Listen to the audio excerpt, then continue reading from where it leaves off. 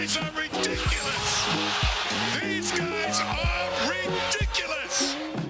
Now, how about them damn Celtics? And we are back with another episode of How About Them Celtics. Sam and I are here recording Saturday, February 24th, with plenty of Celtic stuff. Obviously, Celtics Knicks play tonight as we're recording this. By the time you hear this, they will have played already. We're going to talk about that in just a minute now. But we are here. Sam, how you doing? I haven't talked to you today. It's weird. I usually talk to you more than once throughout the day. Freezing. It's cold. One of those days is just freezing in this house. I don't know. The heat should be on.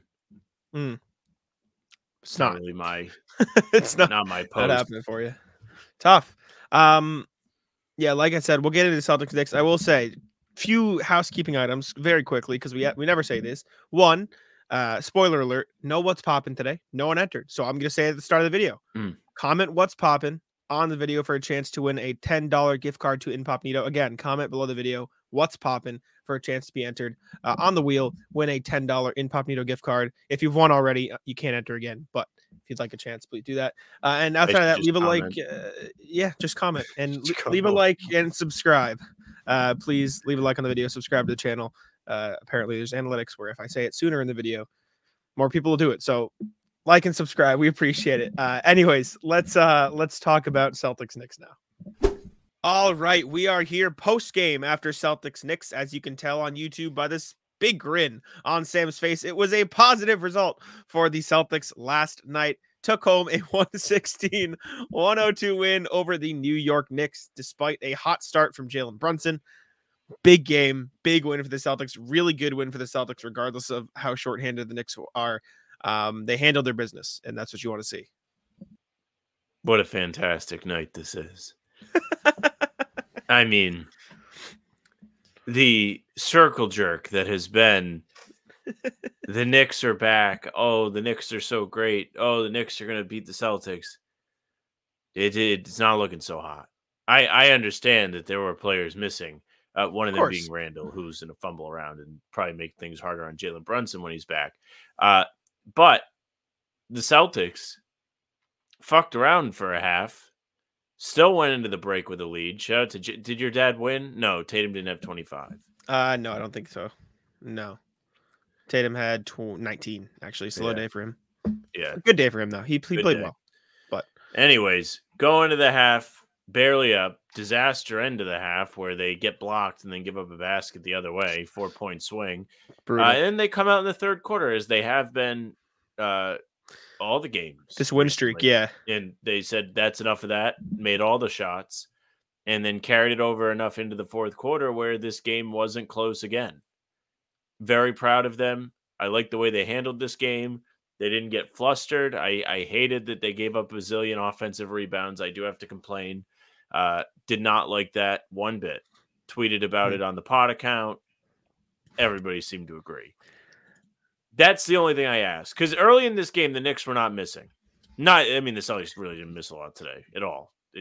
The Knicks were making some tough threes early in the game, though. I know what you're talking about. And then they would finally fucking miss. And then, lo and behold, the ball is in Hartenstein's hands.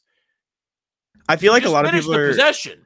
I know. I feel like a lot of people are going to jump at Kristaps for that. I don't really think it was fully his fault. Like, Hartenstein, that is what Hartenstein does. That is why he's in the league. Like, that is his thing. He is a great offensive rebounder. He hustles. Kristaps is focusing all his effort onto boxing him out. He's going to get a hand in there. Celtics needed to send more guys crashing glass. And they did make the adjustment eventually. There were some scattered throughout the second half, but they were much better at grabbing those offensive rebounds in the second half. So credit to them for making that adjustment. Brunson scored 34, but outside of that, no one else really had a huge game for the Knicks. And I think that looked to be the Celtics game plan going in. They were just kind of letting them cook. They were just saying, all right, Brunson, you beat us. No one else is, right? That's what it felt like. And it was frustrating to watch in the first quarter when he was doing that. He was cooking. And then he did carry it over into the second half and make some tough buckets. But in the end, they were able to contain everybody else, relatively speaking. I mean, Josh Hart had a pretty good night. DiVincenzo made his threes, but nothing else. So there were some things in there. Miles McBride played all right, but I think they did a pretty good job of defending. Like I tweeted at the end of the first quarter, Jaylen Brunson was cooking them. It felt like they were playing frustrated, and they gave up 26 points in the first quarter. Like that's not a terrible defense. That's pretty bang average. So that is fine. And 13 of them were Brunson. So you take that. They stayed solid. They gave up 15 offensive rebounds. They grabbed 11 of their own. However, of those 15 offensive rebounds, they gave up, I'm just checking my math here. I guess 7 were in the first half. So they did give up a decent amount. 5 were in the third quarter. And then in the fourth quarter, shut it down. 4 of them Knicks came only right had off the 3. rip out of the break. It was, hey, I really would like to see the Celtics rebound better in the second half. And then they were like, watch this. And they I said, think that's what it "Here, was. all the offensive rebound." I think the second half offensive rebounds were amplified. Like, it felt like they did a much better job because when they gave up 1, they gave up like 3 on the same possession. And so it was kind of like, which, Yeah, like not saying after that's the not 10-minute frustrating, mark but of the third quarter, they probably gave up 2 for the rest of the game. So you yeah. can't complain too much. They did tighten it up. I was very concerned when they came out and that happened right away. I was ripshit pissed. But overall, good Celtics win, good response. Like you said, it was definitely like a, hey, Jalen Brunson will get his, but nobody else is doing anything. And worked. It did. Shout out, credit. The injuries caught up to them in that sense because they were able to be like, all right. I didn't love the drop coverage. Got to tell you. Really? Despise the drop coverage. I understood it because you saw what would happen. PTSD. You saw what they would happen when they pressed up on Brunson, though. They were just like, he was just getting to the line. Like, he would just get a foul call. Throwing himself. And so, into exactly. So, like, if Kristaps had pressed up any further and played switch and, like, played at the level, he would have just gotten fouls. And so I didn't mind the drop coverage because, like, the math eventually evened out. Obviously, the Celtics just shot the shit out of the ball.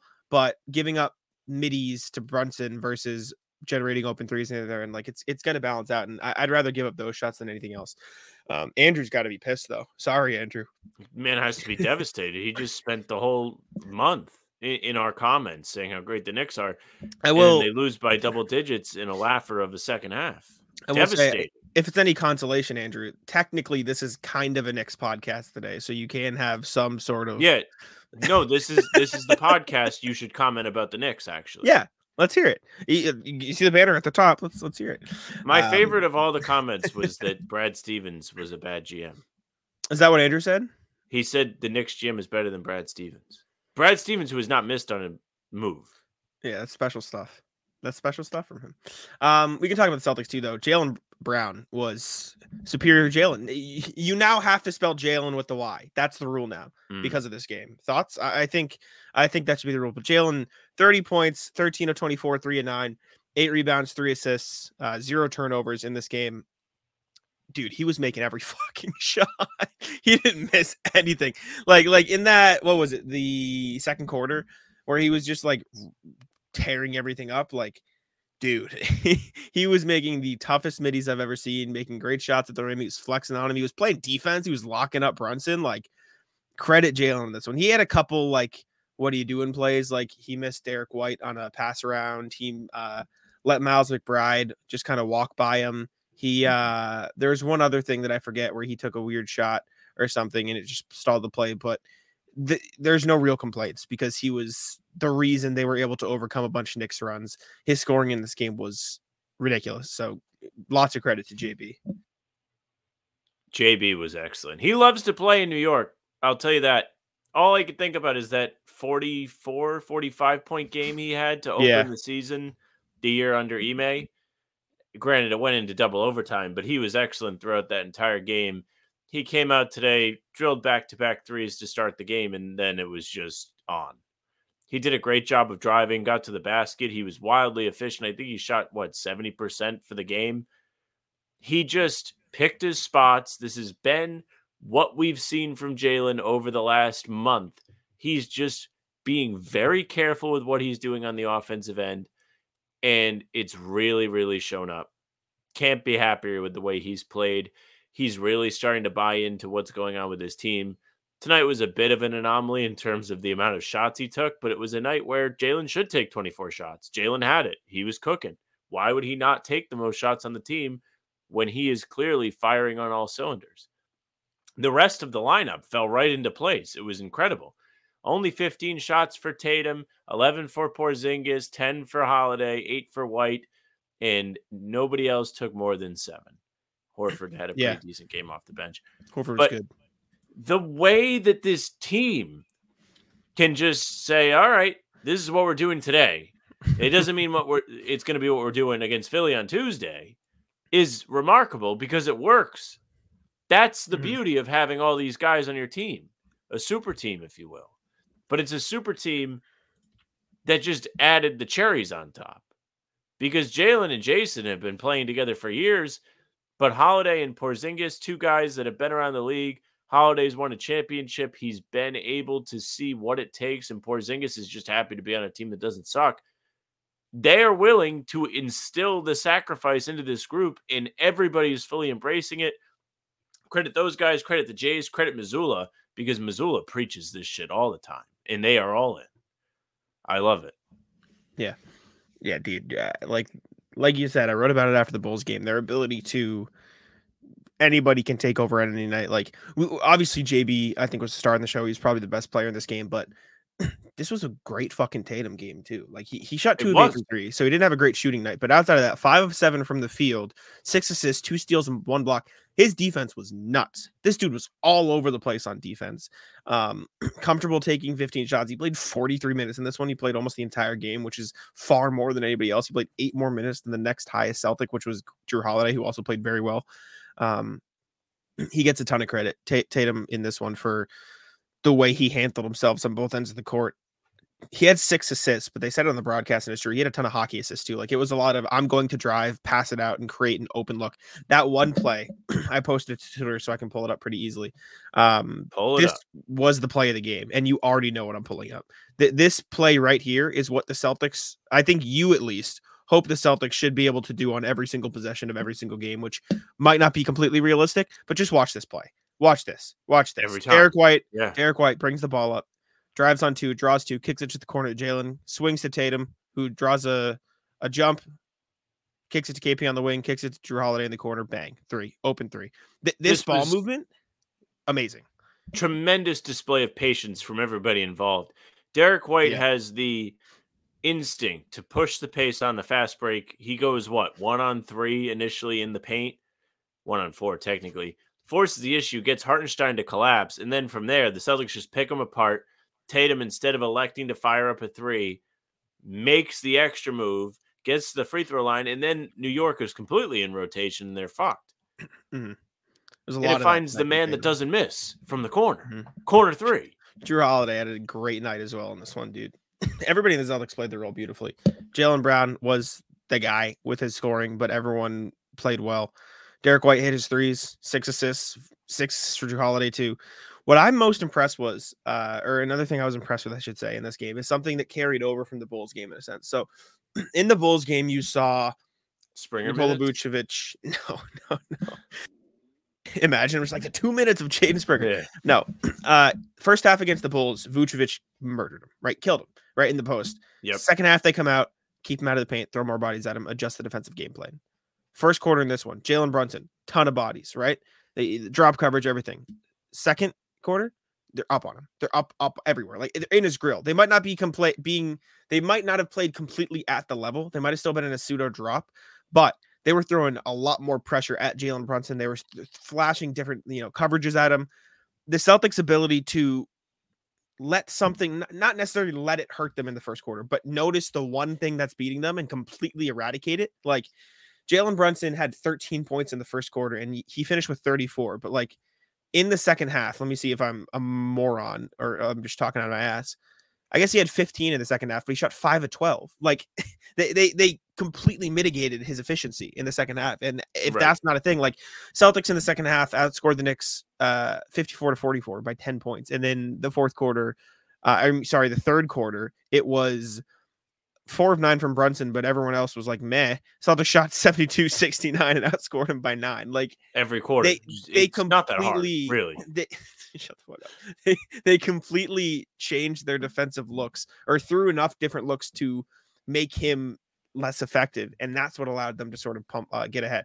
On top of shooting 70% from 3 does help. I'll say that. It helps a little bit. But I don't think that's a fluke because they got open looks and they were missing some open looks early on, or it felt, I guess they weren't. Or the second quarter, sorry, yeah, I guess they only shot 1 of 4, but it felt like they didn't generate a lot of 3s in the first half, like comparatively to what they usually shoot. Well, they had like 36 paint points really early in this game. So they did a great job of getting themselves inside. Jaylen got a lot of his points, whether it was from baseline cuts, baseline drives, or fadeaways in the post. He was doing a great job of like not settling for threes. Not to say I thought the threes were bad at all today. I know it's actually the opposite of what you were saying. They didn't take any threes in the first half. But they were very careful in everything they did. And it was almost the perfect Celtics game, except they didn't rebound. Because everything was just like read the room. Drives are working, keep driving. Oh, now the threes are falling? Okay, great. We're going to continue to move the ball. Shoot them. Yeah. Like Porzingis' threes were so timely. They were all open by his standards, meaning nobody was at his eye level. And they just bottomed down right through. No problem. And I thought Porzingis was rough in this game for a while, whether you want to attribute it to the rebounding. I just thought, like, I don't know, he was getting, like, the refs in his head. He had the 2 defensive 3 seconds, which the second one was very, very fast. He picked up, what do you have, 4 or 5 fouls in this game? Like, he was a focal point. He wasn't super impactful early in this game. He did turn it up big time in the second half, and he made his presence known to close out the game. He had a big block on McBride on the dunk there. So I was happy with the way he responded. As a team, just impressed. Because, like you said, this was a game they could have just continued to have things go wrong because it wasn't pretty. And I had the tweet typed out and I didn't hit send because I was like, well, I don't know. Besides the rebounding, I'm actually pretty satisfied with this. Yeah, but I was like, it feels like the Celtics are trying to lose because they weren't finishing possessions. It felt like the Bulls game to me. It felt like it was like the Celtics were playing better. The Celtics were playing better basketball. The Knicks, like early on, especially the Knicks were making some ridiculously contested threes.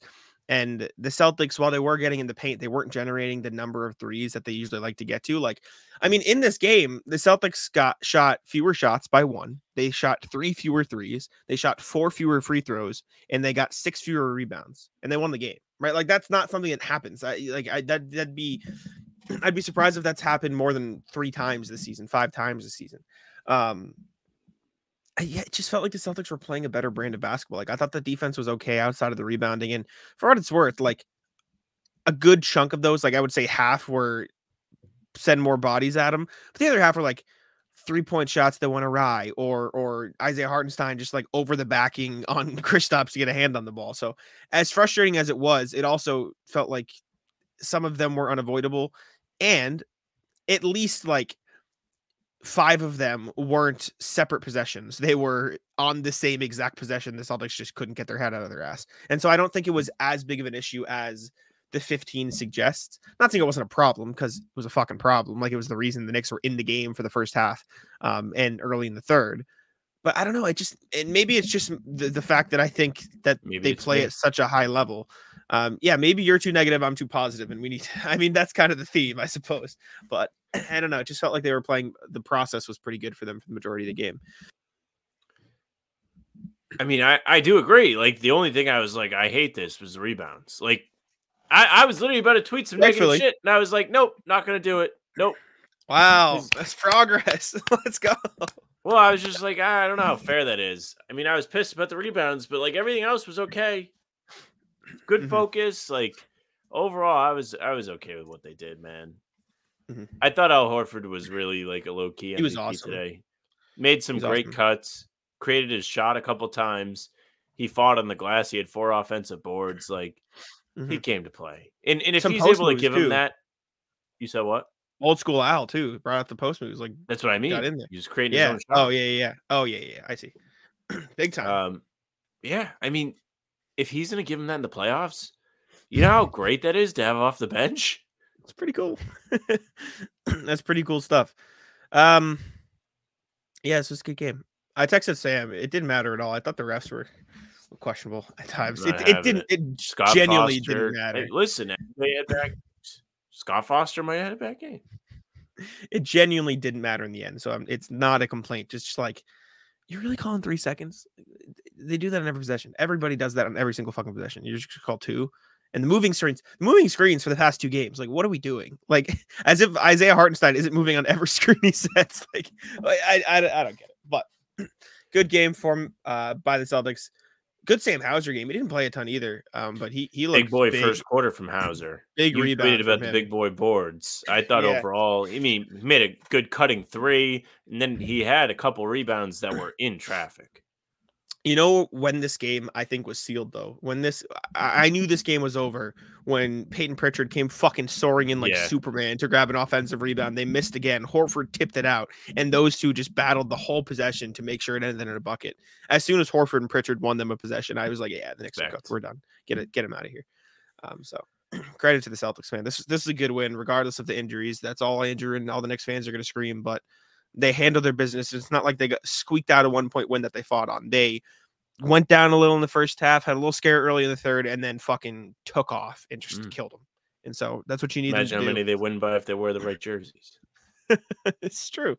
Not asking the right questions here. Any final thoughts? Yeah, Doris Burke bad. Really? Yeah, she had to throw in a Jaylen left hand comment. Kind of over the left hand stuff. Yeah, it is. It's the layup, as they say. Whatever. I didn't think they were. It was Serving terrible broadcast tonight. No, I mean, anytime you get Mike Breen, it's fine. But you know, as the tweet goes, she was making her presence known. Fair enough. All right, let's throw it over to the rest of the pod. All right, we're back. Hopefully, it was a pleasant post game. We'll have to see. We'll have to wait and see. Hopefully, Andrew wasn't hounding us, but I'm sure he'll be there in the pregame. But we can get into some Celtic stuff, starting with the debuts of Xavier Tillman and Jaden Springer, both of whom played against the Bulls the other night, and both of whom have since talked about making their debuts. Xavier Tillman got some points. He scored a bucket, got a block. Jaden Springer took a shot, missed the shot, but both have spoken about what they're expecting from Boston. Tillman, I pulled this from an article from Bobby Manning at Celtics blog and CLNS. Shout out. My role here, as far as what I can do, is definitely bringing energy, crashing the glass, defending at a high level, and getting those guys open with screens. As far as my stint and stuff like that, we're a stay ready team, and so that's what we'll do. Springer said Missoula hasn't come out and said anything exactly about our roles. That's just how the league is. It's basketball. We're on a great team here, so you got to stay ready whenever your number is called and be there to help your teammates any way you can. Being able to come here, it was great. That was all the good news for me. I'm feeling good. Missoula also said something along those lines. I think the game, the rest of the season, will dictate opportunities for that. Right now, it's about staying ready, getting used to our schemes and offense and defense. And when the time is right, making sure they're ready to play, making sure they're ready to execute. So it's just patience. So it doesn't sound like we're going to be getting 20 minutes a night of either of them. However, they're both, as has been the phrase all season, staying ready. Yeah, I mean, they certainly seem to be taking their time with these guys. And they might have brought him in for a long-term type thing. I don't know. Tillman seems more of a help now type guy, even though I don't think he's going to oust anybody out of the lineup. Maybe Cornette, if he's playing really well, but Cornette played well on Thursday. So tough start for that camp. As for Springer, he's always been this guy might be able to help us down the line type of player when they picked him up. He's only 21. He plays good defense. If they can get him to figure out how to do anything on offense, it's going to be a big help. And he'll be able to give them minutes on a cheap contract in the years to come. But it's good that they're not really rushing these guys. And these guys seem to be buying into the part where they don't really get minutes.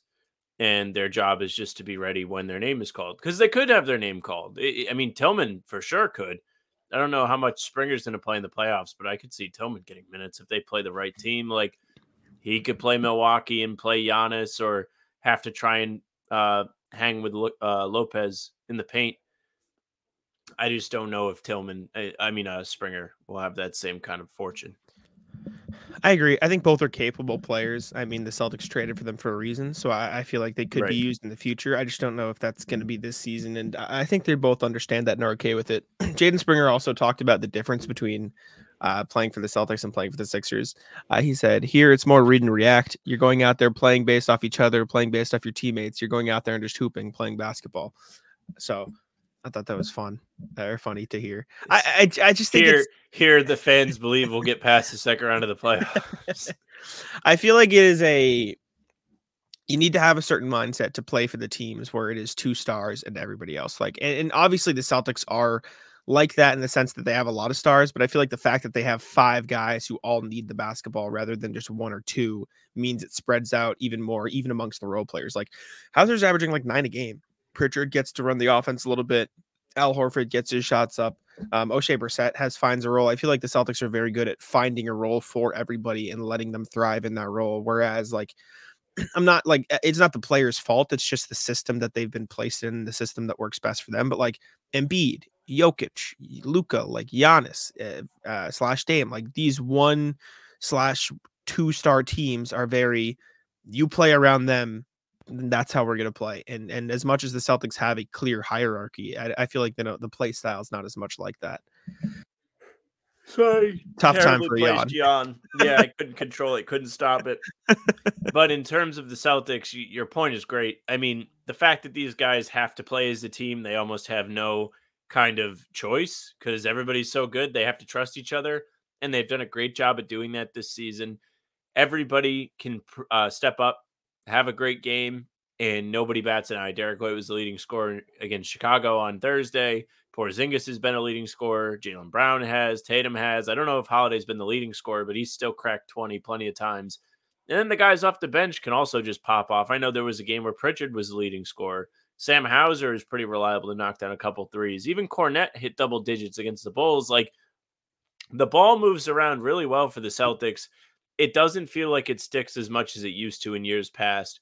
And that's a huge thing for these new players coming into the team. All it takes is like one good game to get some confidence, especially for somebody like the 21-year-old Springer. Like, I don't know.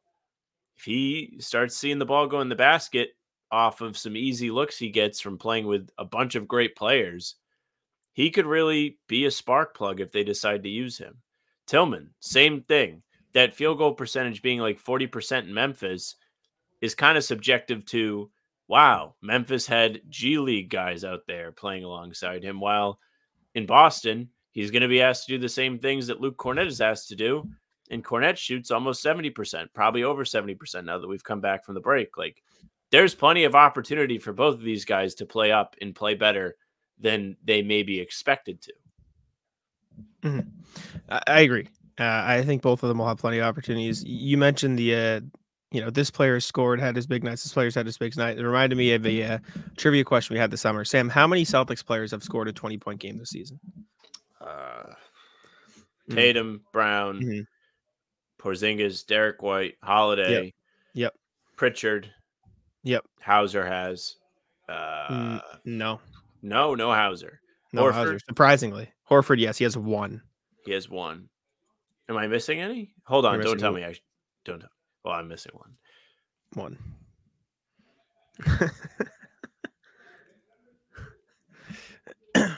Am I brain damaged? No, it's a haha funny one. Got the start against the Raptors. It popped. I don't remember. Luke, big Cornette. Yeah, he did have that. That's right. He did. How can I forget that? That was a huge game, and I've referenced it before. 8 Celtics players, not Hauser. Hauser's season high is 17, but he is averaging 8 points on the season, so good for him. Anyways, I'm excited for the new guys. Excited to see them embodying the right mindset, I suppose. Like, they're giving off the right mindset, which is a good thing to see. But it's a fact. Next thing, a former Celtic recently took to Twitter. Did you see this? I assume Isaiah Thomas. I see him. So a Twitter user on Twitter responded to something about the Celtics 15th roster spot and said the 15th roster spot. You know what the original one was? What? So the original tweet was Celtics do the right thing. 15th roster spot, Taco Fall. And then somebody responded. Somebody responded, the 15th spot realistically will not get a single minute in the playoffs. Why not add Isaiah Thomas? They added him. And that's no disrespect to him, but more of a nod. He deserves a ring for the effort and the grind he put in for us. His leadership is certainly going to help. Isaiah Thomas responded to it, said, my leadership alone would put this team over the hump. I don't even have to play a single minute. Just give me a jersey, LOL. He's in. What are your thoughts on this? Okay, so one, I think the Twitter user is correct. I kind of think he deserves it. Sure. First and foremost, I've said that for years. I thought he should be part of whatever they're trying to do going forward. The retort to that has always been, one, You don't want to diminish his legacy with the Celtics. Fair. Mhm. 2, the way Isaiah Thomas has put himself across and conveys himself is he's trying to get on a team where he can contribute. The Celtics would not be that. He would Mhm. not be doing anything for the Celtics except kind of being a mascot, which is great if that's what he wants to do. And it sounds like he wants to do that. Do I think his leadership alone would put them over the hump? I'm not sure. I don't know if I'm buying everything he's saying, but if he's willing to just come and hang out, I mean, what else are you getting from that 15 spot? I don't see any and I've always been on like what difference does it make if it's him or somebody else? That guy's not going to play. All right. So we've talked about this many times. I love Isaiah Thomas. You love Isaiah Thomas. We love Isaiah Yep. Thomas. This kind of I don't like the reply. I'm not. I think it's corny. Am I crazy? Is that like it's just What weird. reply? Him? Isaiah replying? Thomas is. I think it's a little corny. I do think it is Like a little bit. with all due respect, like obviously I said Isaiah Thomas was one of my favorite players ever in Celtics history, right?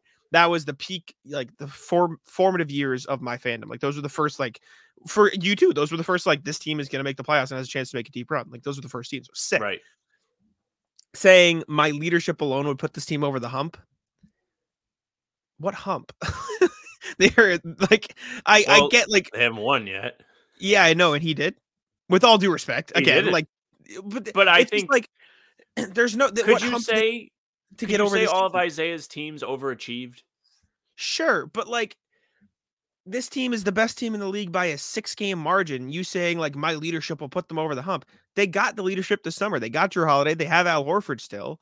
I don't know. I just think this, like, I don't even have to play a single minute. Just give me a jersey. Also comes across as like, please let me play. Like I don't know. I love Isaiah Thomas. I don't want this to come across like me hating on him. Just like I thought it was weird. I love it. I thought it was weird. Am I crazy? Like I just feel like it's a little odd. I think it's a little weird, but like I don't know, man. Like we've talked about this for years. If they did this, I don't think anybody would get mad at it. No, I don't either. But I just think the correct response is like, I appreciate you, bro. Like, yeah, love my time in Boston. Not, please give me a jersey. Like, I think I do this. Just give me the jersey. I don't even have to play a little bit, please. Like, that's how it comes across. Like, you could put a please in between every of these sentences, and that it would read the same way I interpreted it as. It's fair. Like it's just, I don't think you're out of line saying that, but I think there is no negative to this. If he is okay with not having a real playing role on the Do you think he means it? Do you think he means I don't even have to play a single minute? I don't know if I believe it. I think he'd get annoyed that he's not playing. I don't think so. I think when's the last time he played an NBA game? 2022? After 2 years of not playing in a league game, I think he wouldn't mind just being on a team that's going to win a title or has a chance to win a title. Knock on wood. I don't know. I don't mind it. I'm not opposed to the idea. I'm more open to the idea now than I have been in the past because the roster is so solidified and so like solid. I don't know. I didn't love the response. I thought it was a bit odd. The over the hump part too was just like can't get over enough humps. I guess sometimes you just got to keep going. All right. Like I said, I wouldn't complain to see IT back in Boston though. I definitely wouldn't. That's my guy. One of the most incredible figures in like the team's history too. Like I don't know, just the 2.5 years of being a Celtic. I wrote about it this summer.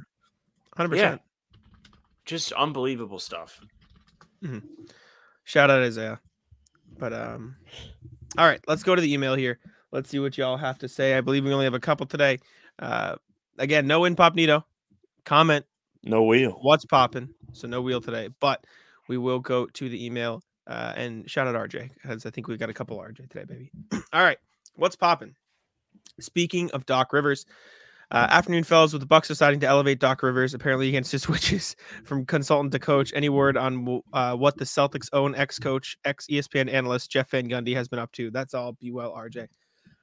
No, he's just the organizational like senior advisor consultant.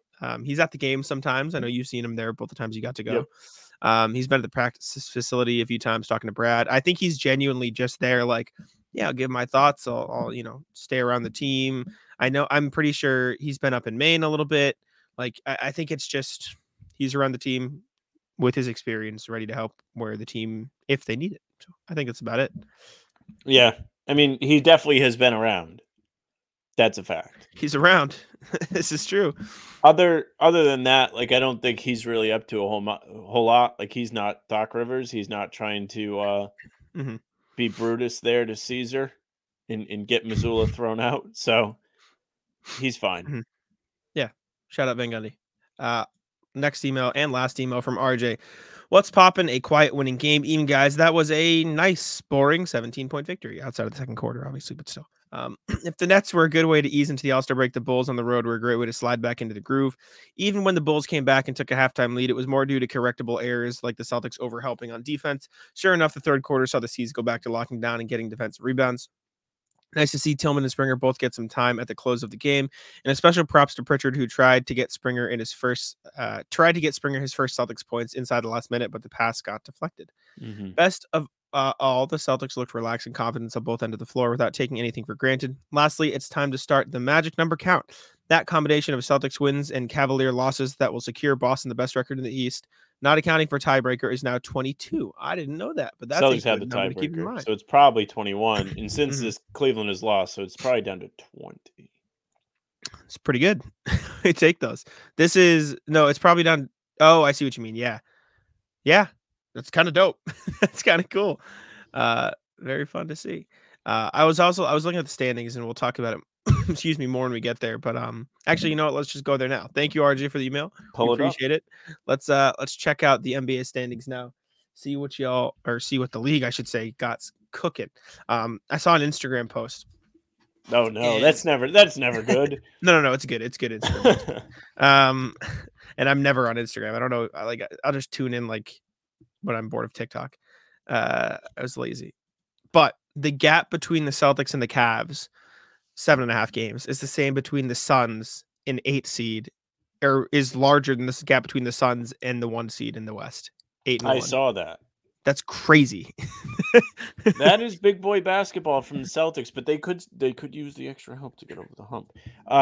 I'm very happy with the way the Celtics have played lately. I know that it was a little rocky there before the break. It was like a lot of I don't think they're playing Relatively defense for the speaking, entire yeah. game. They kind of didn't get stops in the second quarter of the Chicago game, but besides that, they did a great job. RJ mentioned the third quarter. It's kind of remarkable that the third quarter has now become a good Celtics quarter after the whole first half of the first quarter of the season. I guess you could be like third quarter ass every single game. I was talking to Bill Sy about this because he wrote an article like 7 stats to go with the 7-game win streak they're on because that's their longest of the season. Third quarters haven't just been like, oh, it's kind of a good thing. They're killing teams in the third quarter. Like, let me pull up the numbers. I screenshotted them so I can probably just look in my DMs real quick. Third quarters, last 7 games. I think this was post Bulls game. Celtics are scoring 30 points on 52-47 splits, 11 rebounds, 6.5 assists. Opponents scoring 23 points on 40-29 splits, 9 rebounds, 6 assists. Like the Celtics are just whomping teams. They're outscoring them by 7 points. They're holding them to terrible shooting splits, and they're shooting phenomenally. So like third quarters have gone from what are we doing to Celtics blowout real fast. And I think that's a sign of good teams too. I feel like there are a lot of teams that you could point at throughout history that have won a title that have been excellent third quarter teams. Specifically, the Warriors were always great in the third quarter. They were a team to fear coming out of the break. In the 2022 finals, that was one of the big storylines leading into it, is that they were just burying teams right after half. And that's the time to do it. Sorry, I was testing a button in ScreenYard. Apparently, quit fucking around. I didn't know that was a button. I think I could do it to us too. Well, you can do full screen. So if I click this, sorry for audio listeners, we're testing stuff on YouTube. I can do that, and then I can do that.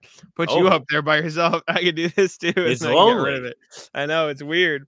I don't like it, but yeah, good for the Celtics for turning it around in that sense. But speaking of their lead in the East, Celtics 7-game win streak, Cavs 2-game losing streak, which is good for the Celtics. Yeah, really, it's funny. Now that they're not playing Mickey Mouse teams, the Cavs are all of a sudden not the best team ever. Who could have told you that? Donovan Mitchell's also been hurt for like the doesn't matter. I will say though, the guy's hurt. The entire rest of the top of the East though, like the Cavs are still 7-3, but they lost 2 in a row. Past that, 4-6 in their last 10 Bucks, 5-5 in their last 10 Knicks, 4-6 in the see last that. 10 Sixers, 5-5 in their last 10 Pacers. The Heat are 7-3, but even past that, 5-5, 5-5, 3-7. And Sam, look at what we have here. Look at the Wizards. They're giving us something. Double digits. This is a big spot for our Pistons. You know, Yes. after. I mean, this is a serious prompt. If you were a Pistons fan, take tanking out of it. Would you be proud of your team who started the year 2-29 or whatever it was, 2-30? Yeah. Voice for cracked. Not being the last place team? After that, that's pretty good. What was their record at one point? 3 and what? What was it? 3 and what? I think they were 2-30. Yeah, and then they were like 3-33 or something. They've won as many games in the last 10 as they did in their first 36. Like, yeah, they're back. As much as it's bad, that's still improvement. Like, still, they are much better. And I'm not saying, like, you know what? You know what I'm gonna look up, Sam? Let me hit stat muse real quick. Okay. Jaden Ivey record as starter this season. Let's would you like to take a guess? Let's see if it pops up. It's probably like at least 5 wins. Still not great. 6-29, but comparatively, that means on the bench. 6 of the 8 wins came as him being a starter. And the other 2 were, I think, the very start of the season, right? Like the first 2 games. They're 2-14 with him on the bench. So I'd say it's a bit of a difference. Yeah, Wizards. Now we can root against the Wizards every single night. The Wizards, by the way, who I actually do not like. Why? Because I don't like Poole. Fair. We'll talk about him later. Yeah. I do feel bad for the Magic. They had such a promising start to the season, and then they just kind of like stopped being the super. Well, they're 7-3 in their last 10. Yeah, they're picking it back up, but they're only 5 games ahead of the Bulls. That's never good. If you're 5 games ahead of the Bulls, only 5 games above the Timberwolves. Wow, the Bulls are closer to the what is it? They're closer to the Knicks. The Bulls are closer to the Bucks, and the Bucks are to the Celtics. That's phenomenal. That's good stuff. Out west, Timberwolves, Thunder atop the Western Conference. Nuggets 1.5 games behind, as are the Clippers. Thunder have won 4 in a row, though. Mavericks are streaking right now, 7 in a row, 8-2 in their last 10. Same for the Pels, 8-2 in their last 10, though they did lose their 1 in a row. Mavs and Celtics tied for the longest win streak in the league. Kings and Suns kind of meh, 5-5, 6-4 respectively. Lakers 7-3, Warriors back 8-2, and the Jazz, our Jazz, Sam, 2-8 in their last 10. Not very good. Feels like the same thing as last year. Just kind of good, then fell off a cliff.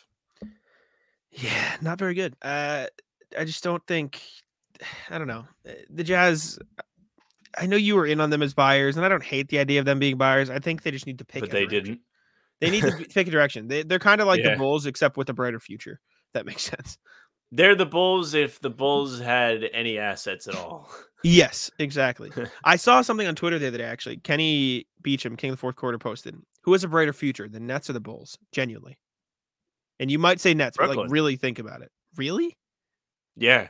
They have 1 billion draft picks. They have the Houston picks. But not their own. They have Phoenix's picks. Phoenix isn't going to be very good going forward. They're fine now, but are they going to be better than they are this year, next year? I get it. Not. I think it's closer than people realize. The only issue is the Bulls don't want to take advantage of the future they could potentially have. Because like Kobe, I think Kobe White's going to be the best player on either of those 2 teams in a year from now. You think so? You think he's better than Bridges?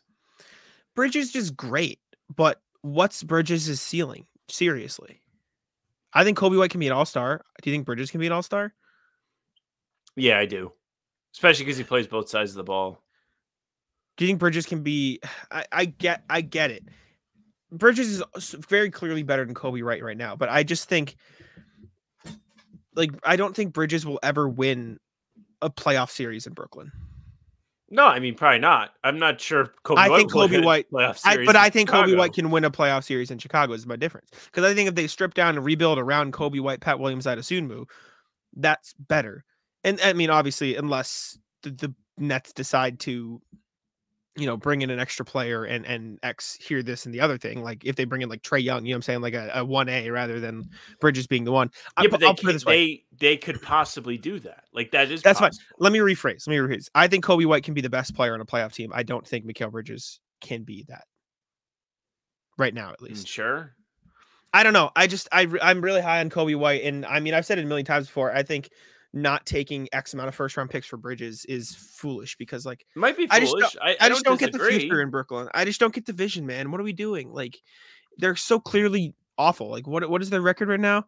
They are awful, but they have, what is it, 5 sets of pick or 2 sets of 5 picks from 2 different teams? Like, you could But by the time flip those picks.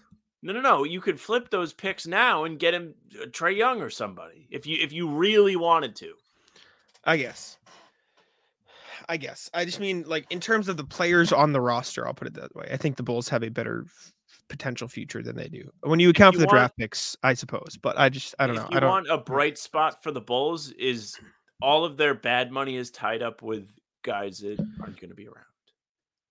Yeah, Bridges is going to be making a lot of money. Mm-hmm. Cam Johnson kind of makes a lot of money. It's very difficult for Brooklyn to put better pieces around these guys because they will be making more money. And that's where it's not as fun. Mm-hmm.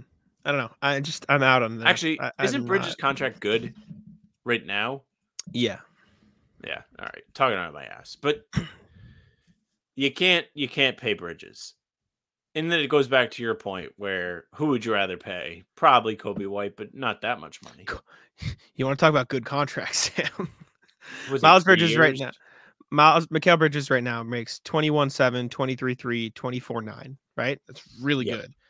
Kobe White for the next 3 years, 11, 12, 12.8. Yep. that's insane. I mean, that's what happened to the Knicks with Brunson, and now they can bring in all these guys around him because nobody on that team makes any money. Yeah. I don't know. We'll see. I'm curious to see how it all shakes out. Next NBA thing, Steve Kerr, Warriors extension. Golden State. Speaking of contracts, keeping Steve Kerr around. 2-year, $35 million contract, highest paid coach in the league ever at 17.5 a year. I know that this aligns with Steph Curry's contract. I did. Steph Curry will be off the books in 2 years, and my response to that is Steve Kerr, genius, very smart man, very, very intelligent person, knows what he's doing. Because I think after those 2 years, see you later, goodbye, both gone. I don't know if Curry's going to leave, but Kerr will leave. I think it'll be if Curry leaves, Kerr leaves. If Curry stays in Golden State, Kerr re-ups. Yeah, but I just don't see Curry leaving. Then I think Steve Kerr will stay. Yeah. Mm-hmm. How old is Steve Kerr? He's only 58. I thought he was older. He looks younger, but I thought I was going to be more surprised. Yeah, it's true. Yeah, good for Steve Kerr. I mean, as much as they've been not as good as they'd want to be this year, like, respect. Like, you pay him. That's Steve Kerr, right? Like, you got to give him the respect money. It's the same why they paid Draymond. It's the same why they might or may not pay Clay. Same reason you pay Curry, $60 million when he's probably not going to be the same Steph Curry forever, even though he still magically is. You pay guys like that. So respect to Steve Kerr. No problem with it. Warriors could be coming for a nice turn. And also, to go back to the Kerr money, there's no salary cap for the coaches. Not my money. Pay him whatever he wants. But, like, Kuminga's kind of playing well. I guess Andrew Wiggins is back. Like, oh, yeah? I didn't see that. Things are, like, trending in the right direction for the Warriors. I mean, we did the standings check. They've won 7 of 10. Mm-hmm. Like, I don't know. Now that Wiggins is not out of shape, he's a good player. He's the type of player you want to have playing alongside stars. You could say the same for Kuminga. They're actually kind of using them in the correct way where Kuminga's not coming off the bench. Like, if you move off of Clay, maybe you can fill in some more salary with better talent than Clay and compete again. It's not out of the realm of possibility because of how good Curry is. Yeah, I mean, you look at the lineups they're running now. The Warriors' record this season, they are 29-26. Kuminga as a starter, 17-11. Pretty big not difference. bad. Pretty big difference. Too bad there. they didn't trade him to Celtics. TP. Shut the fuck up. Who are they starting lately? I think it's I'm Curry, curious. Pods, Wiggs, Kuminga, and Draymond. Yes. Yeah. Wow. Good for them. Dude, Pajemski, they found another guy. Like, that's so annoying.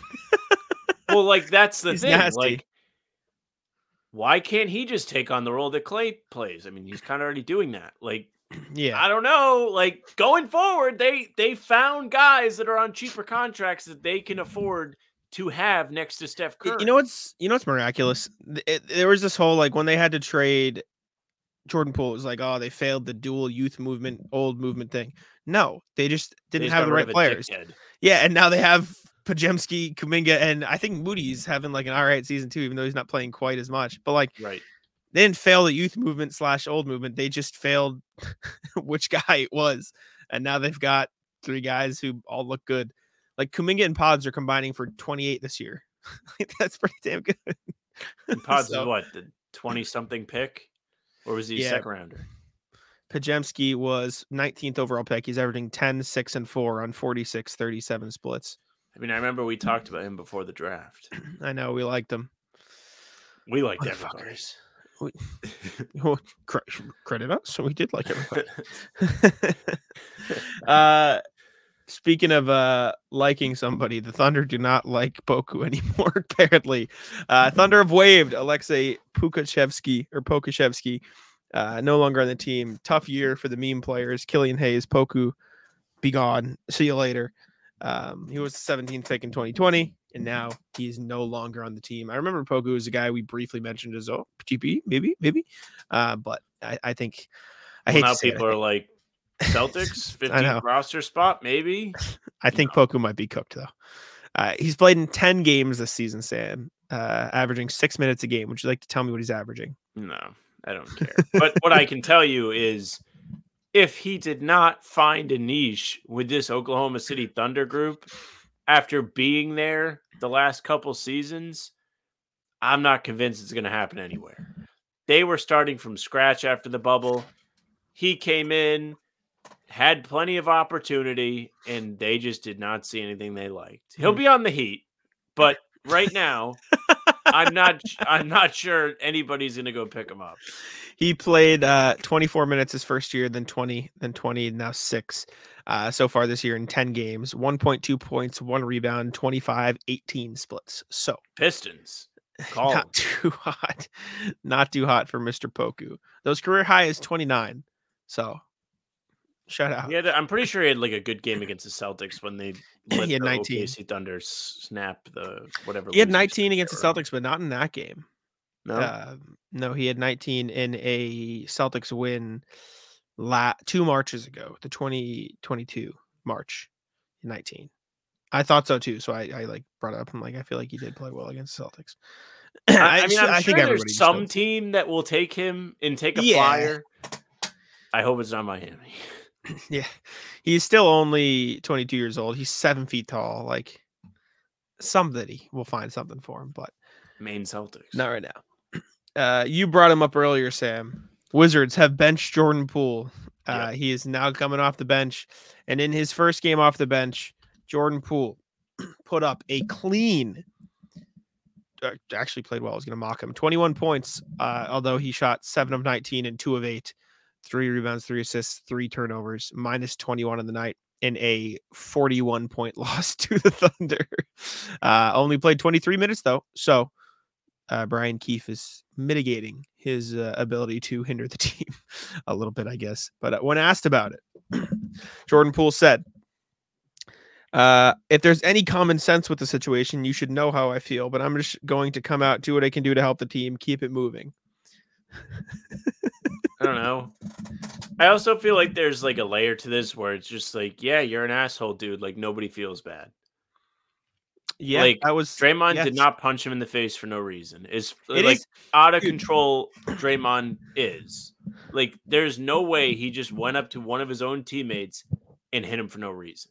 How crazy is it? So when that happened, at the time that happened, we were fresh off Were we fresh off the title year, or was it a year later? Title year.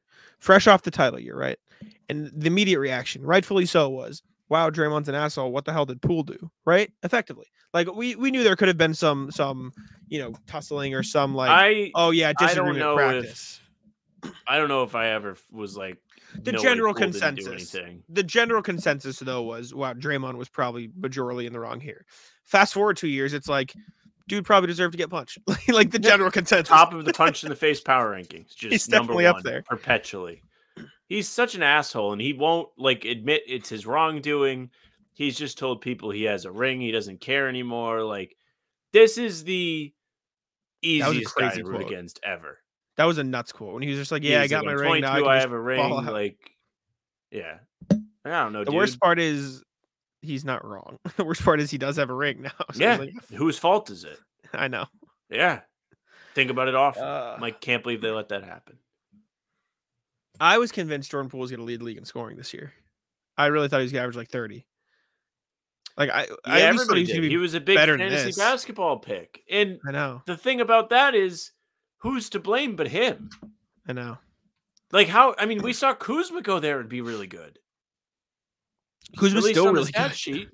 Yeah. Kuzma's averaging 22, 6, and 4 on 46, 34 shooting. His 3-point percentage not that good, but Poole's 16, 2, and 3.5 on 40, 30 splits. What are you gonna do? I really just think Poole is like, maybe he's just telling you the truth, like he literally doesn't care. If you watch him play, he plays the most nonchalant game of any NBA player. I saw that clip of him trying to dribble out to the 3-point line with his back to Kristaps, slowly turn around and throw up a 3 just to get blocked. Nobody else in the NBA does that kind of shit. And the thing about it is, he's not good enough to be even trying. He is in the biggest prove-it spot ever. And instead of going out there and trying to have some sort of personal pride, he just is like, hey, look how right the Warriors were. It's special stuff, man. It's next level fuckery, I guess is the word for it. Like, do you think he just doesn't practice? I think I would not be shocked if you told me that Jordan Poole does the required team activities and then fucks off. Yeah, I just don't think he cares that much. I just think he's like, yeah, I'm just hooping now. Fuck it, I'm getting paid. Whatever. Dangerous. Crazy. These guys. I don't know if he'll be. Do you think he gets another contract past this one? Probably not. Not if it keeps going like this. Here's the other aspect of this. If I'm another NBA player, let's say, let me spin the wheel of young guys, right? We'll just say somebody like, I want to say like Jaylen Williams. Might be a terrible example, but he's a young guy on a good team who doesn't have all of the responsibility, and he's able to thrive behind Shea and also somewhat Chet. When he's due for a new contract, I don't think OKC is going to hesitate to pay him. But when you see somebody like Jordan Poole go out there and make an asshole out of himself, it's so much easier to question, how much should I actually devote to this guy? With the new CBA coming out, it's even worse. If I'm a young guy, I'm heated at Poole. I get it. I don't think teams will treat them that way. I don't feel like it's going to happen. But I know. I feel like this will get treated more as the Warriors made a mistake judging character versus we need to watch out because a young guy could just want to do whatever he wants. I don't know though. I think the better example is Jaylen Green. Okay, perfect. Versus if we're just spinning the wheel of Jaylen's. I think like if maybe not as much. I don't know. Do you know what I mean with Jaylen Green though? Like the vibe of just like, yeah, let me just get my buckets. Yes. Like that's what I feel like. That's the correct pick. I don't mean to throw Jaylen Williams in the same category as Jordan Poole. Just their situations were similar, not their play styles. I know what you mean. But like now with Jaylen Green and Şengün, I suppose is the one above him. But anyways, speaking of shenanigans, Mr. Doc Rivers is just it's special, man. It's special stuff. I found something new today and I thought it was a joke, but I'm pretty sure it's real again. This is real. He said this multiple times, by the way. So go ahead. Sorry. Both of these things, there's two. There's two new ones right here. I'll read the first one. Oh, I didn't see the first one. Yeah, per Rachel Nichols, Doc Rivers came up to her and said 2 other teams tried to hire him this season before the Bucks did. I think one of them might have been Phoenix. And he declined. No. He's saying this season.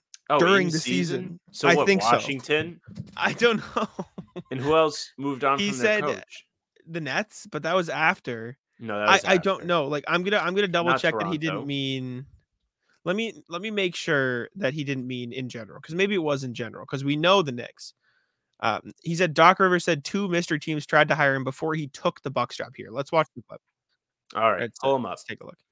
Because like when I read before the Bucks job, that reads as like you know what I'm saying. Like doesn't read as like oh this summer. Like all right, let's take a look. Getting criticism right now, but he said this. I had committed to taking a year off. I had 2 other teams that had already called during the season, and we wouldn't even take the interview. Yeah. So yeah, it was a lot, and so yeah, during the season, right? So like that's what Washington fired their coach after Doc got hired. Yeah, exactly. What the fuck is this guy talking about? Needed I don't know. I don't. Nobody did, but it was in the context of like we could fire our coach. So maybe it was Washington. So maybe it was Washington. Brooklyn. Maybe it was Brooklyn. That's weird behavior, though. Like the Doc is so. I don't get it, man. Like, you think the Lakers called him? No. You think Phoenix called him when they were sucking? Maybe. You don't think the Lakers called him when they were shit? I don't know. I feel like there's a weird LeBron thing there. Maybe. I don't think LeBron wants somebody that has some sort of NBA resume because he can just walk all over them. Like Darvin Ham getting the job. I mean, look at LeBron's coaches since Spoelstra. David Blatt, Ty Lue, Vogel, who was the only established one, and they won a title. Wasn't Walton his coach for a season?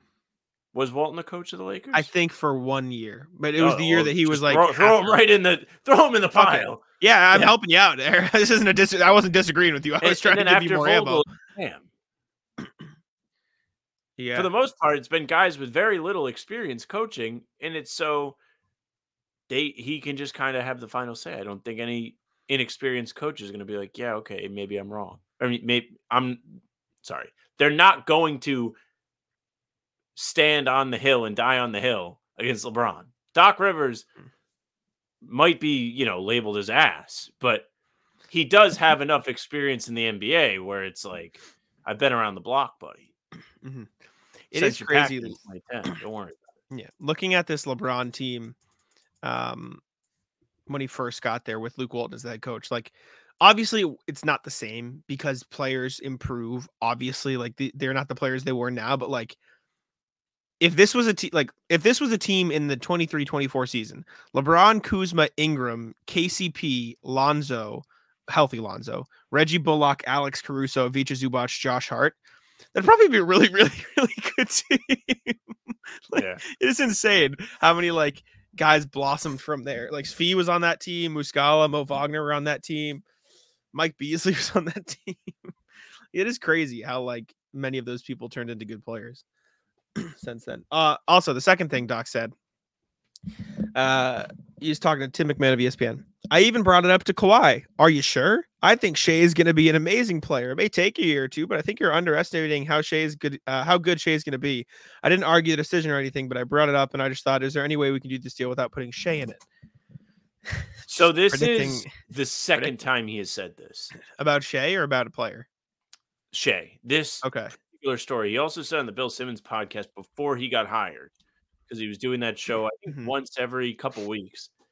And he was sharing that anecdote because obviously Shea's been laying the world on fire. He was like, I always knew Shea was going to be good. And then I saw somebody be like, you literally buried him on the bench. Let's see. Let's take a look. How many minutes was Shea playing under Doc Rivers? He just played his rookie season with the Clips, right? And then he was gone. His rookie season, he played 26 minutes a night, and he started 73 games. So I don't know if that's necessarily true, but it is just hearing him say, "Oh no, I knew." This is why the Lakers should have hired him. Yeah. I was gonna say, you got to bring him on board. I don't know if the other quotes true, but I saw something about him talking about Isaiah Joe. I can't find like a real source on it, but I saw a fake quote that was like, I knew Isaiah Joe would be a sharpshooter. I told Nick Nurse not to trade him. And I think it was parodying this. It's just, it's all time, man. He is. Can I ask you a question? I know you like Doc because he got the title. Is Doc Rivers a good coach? I don't think so. Was he ever?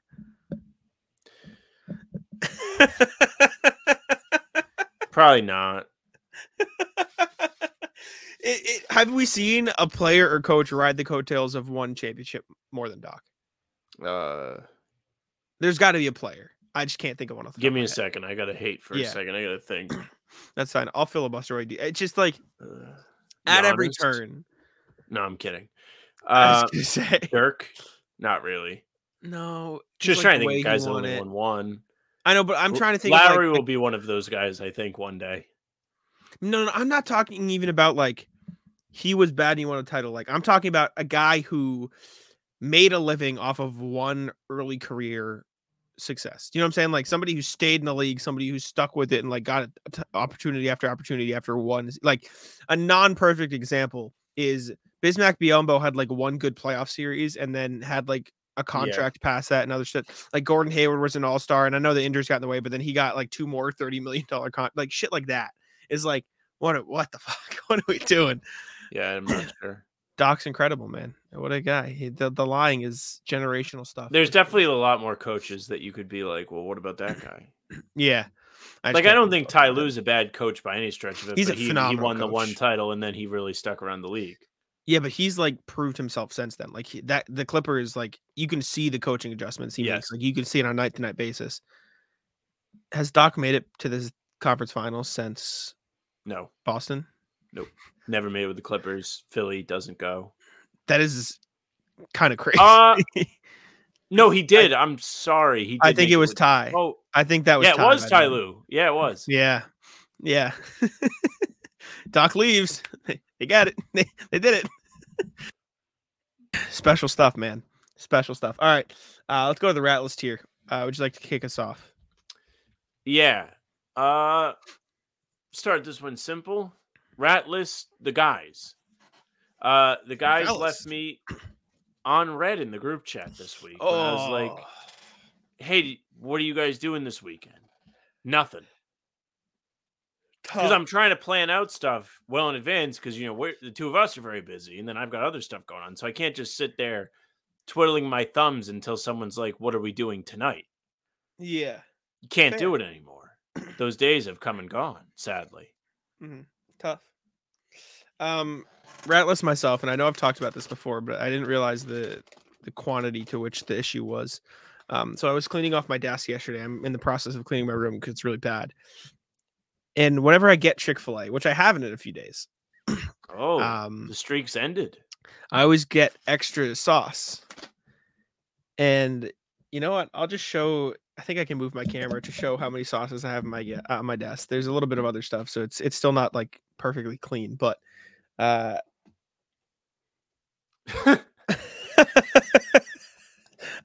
think I counted a week or so ago, and it was like 30 something, and it's gotten more since then. I know. They haven't even been refrigerated. They're definitely not all good. I know. I need to throw them away. I kept them on the desk for the bit, and then I'm going to put them in a plastic bag and get rid of them. But yeah, that's when you know. That's when you know it's a problem. When you see that many Chick-fil-A sauces on your, I'm never going to use them. I know I'm never going to use them. I know. On your desk. I want to do the bit. I'll let you do your next rat list, and I'll count them. So go ahead. Okay. Rat list. The government. It's tax season. I did my taxes yesterday. And I mean, I'm sure you've got this last year. They rob you blind. Because when you do freelance work, like the two of us, they don't really take taxes out of what you get paid. So you get paid the gross amount. And then you end up having to pay when tax season rolls around. So not saying I wasn't prepared for it because I knew it was coming. But it's never fun when the figure pops up on TurboTax there. Shout out them. And it was just, not fun. Not as much money as I would have liked to have given away. Whatever. Too much money. I don't know. I should have had a coffee before we started. I've been fucking around the whole show.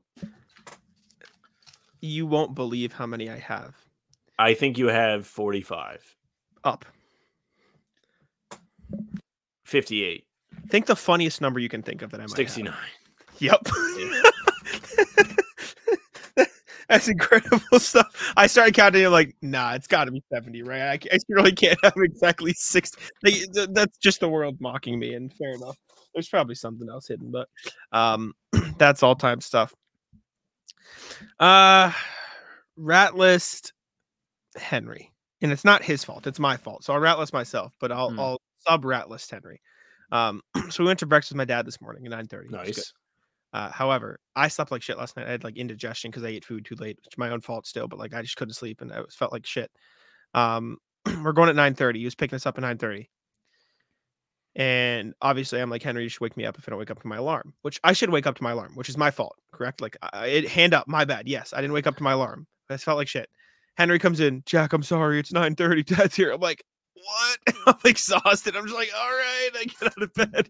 And so it was just, and then like I came back home for breakfast and I just laid in bed for like 3 hours because like I was so tired. I didn't want to sleep, but you know the exhaustion you are when you don't wake up right. I was I was so fucked. And I've gotten like plenty of work done since then. It's just like I was like I've just been exhausted. Like I've felt exhausted all day because I just woke up like shit.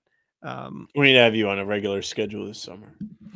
It's been a lot better lately. I'm gonna start calling you at 5 because of no. It doesn't matter. It won't matter anyway. I don't keep my ringer on, so good luck, buddy. It's been better though because talking C's like I have to be up at least a little earlier than I was previously, so I'm like slowly. You can laugh at it all you want, but it is significantly better than when I used to wake up. Like, let's not act like it's not. You're living on Hawaiian time over there. I know. Well, it's not like I'm going to sleep. I'm sleeping for 12 hours. Like I'm still getting 8 hours of sleep. It's just the wrong 8 hours. But yeah. Ratless YouTube ads. So I was watching some highlights today. Now, mind you, this highlight video was no longer than 10 minutes. Why am I getting 3 sets of fucking ads in a 10-minute video? Nowhere else, anywhere where you consume media is throwing that many advertisements at you in such a short window. It doesn't happen. TV, they probably do once every 10 minutes for ads. Be serious, please, YouTube. But thank you for paying. I was gonna say, watch what you wish for. I have to place our ads and stuff. I do, but it's the NBA. I know. For our ads, I do no. You can click like no non-skippable ads. So I only do skippable ads, because I hate non-skippable ads. And for full-length pods, I do every 15 minutes or every 12 if it's like not like an hour or 10 because then it gets a little awkward with the ending. So I usually do every 15, and then for videos under 40 minutes, I'll do like 12 and 12, but anything under that I'll just do one in the middle, and that's like in my brain. However, I have YouTube Premium, so I've not seen a YouTube ad in a long time, which is very nice. Well, they got you. It's, dude, with the amount of YouTube I watch, I wonder if I can see how many hours I've watched on YouTube. Do we know if that's a thing? You don't want to tell everybody that. I don't care. It's like my equivalent of TV. Like, it's not like I watch TV and YouTube. Like, I only watch YouTube. Speaking of TV, do you have any more rat lists? No, I don't think so. I'm gonna try to find this, but okay. Yeah. While you look for that, I'll do a rat list. Rat list, Love is Blind. Now, are you familiar with Love is Blind, Jack? Vaguely, yeah. So if you're not familiar with Love is Blind, it is a dating show where they have, I don't know how many people. All right, I'm not watching it. I was showed this show by my girlfriend. She wanted to watch it when we went away last week. I forgot to mention this. So we're watching it. They have, let's just say 24 people. I don't know how many there are. There's a bunch of people. They have them all in little rooms, and they will talk to each other with a wall between them. And they're trying to develop a connection and prove whether or not love is blind. Sure. The rat list, one, I think the show is kind of whatever. Like, I don't care for those kind of shows. But the rat list is that I'm getting texts about how upsetting this show is. She's watching it and is like, I can't believe this. They dropped the wall and all of a sudden he's not interested. Really? You can't believe it? Yeah. With all due respect, like, that's why love isn't blind. Like, that's why dating apps. The other part of that is, like, I don't like. Everybody has something that they like. Yeah. It doesn't mean everybody has the same level of attraction to every person. It's subjective. But to say that looks don't mean anything to anybody is just a bunch of crap. And you're putting, these people all sign up for it, but you're making them look bad because they're not interested. And they have to like propose before they can see the person.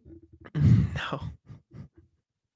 That's crazy. Stop watching this stuff. It's like the #1 show on Netflix. Quit watching it. Oh. Yeah, that's nuts.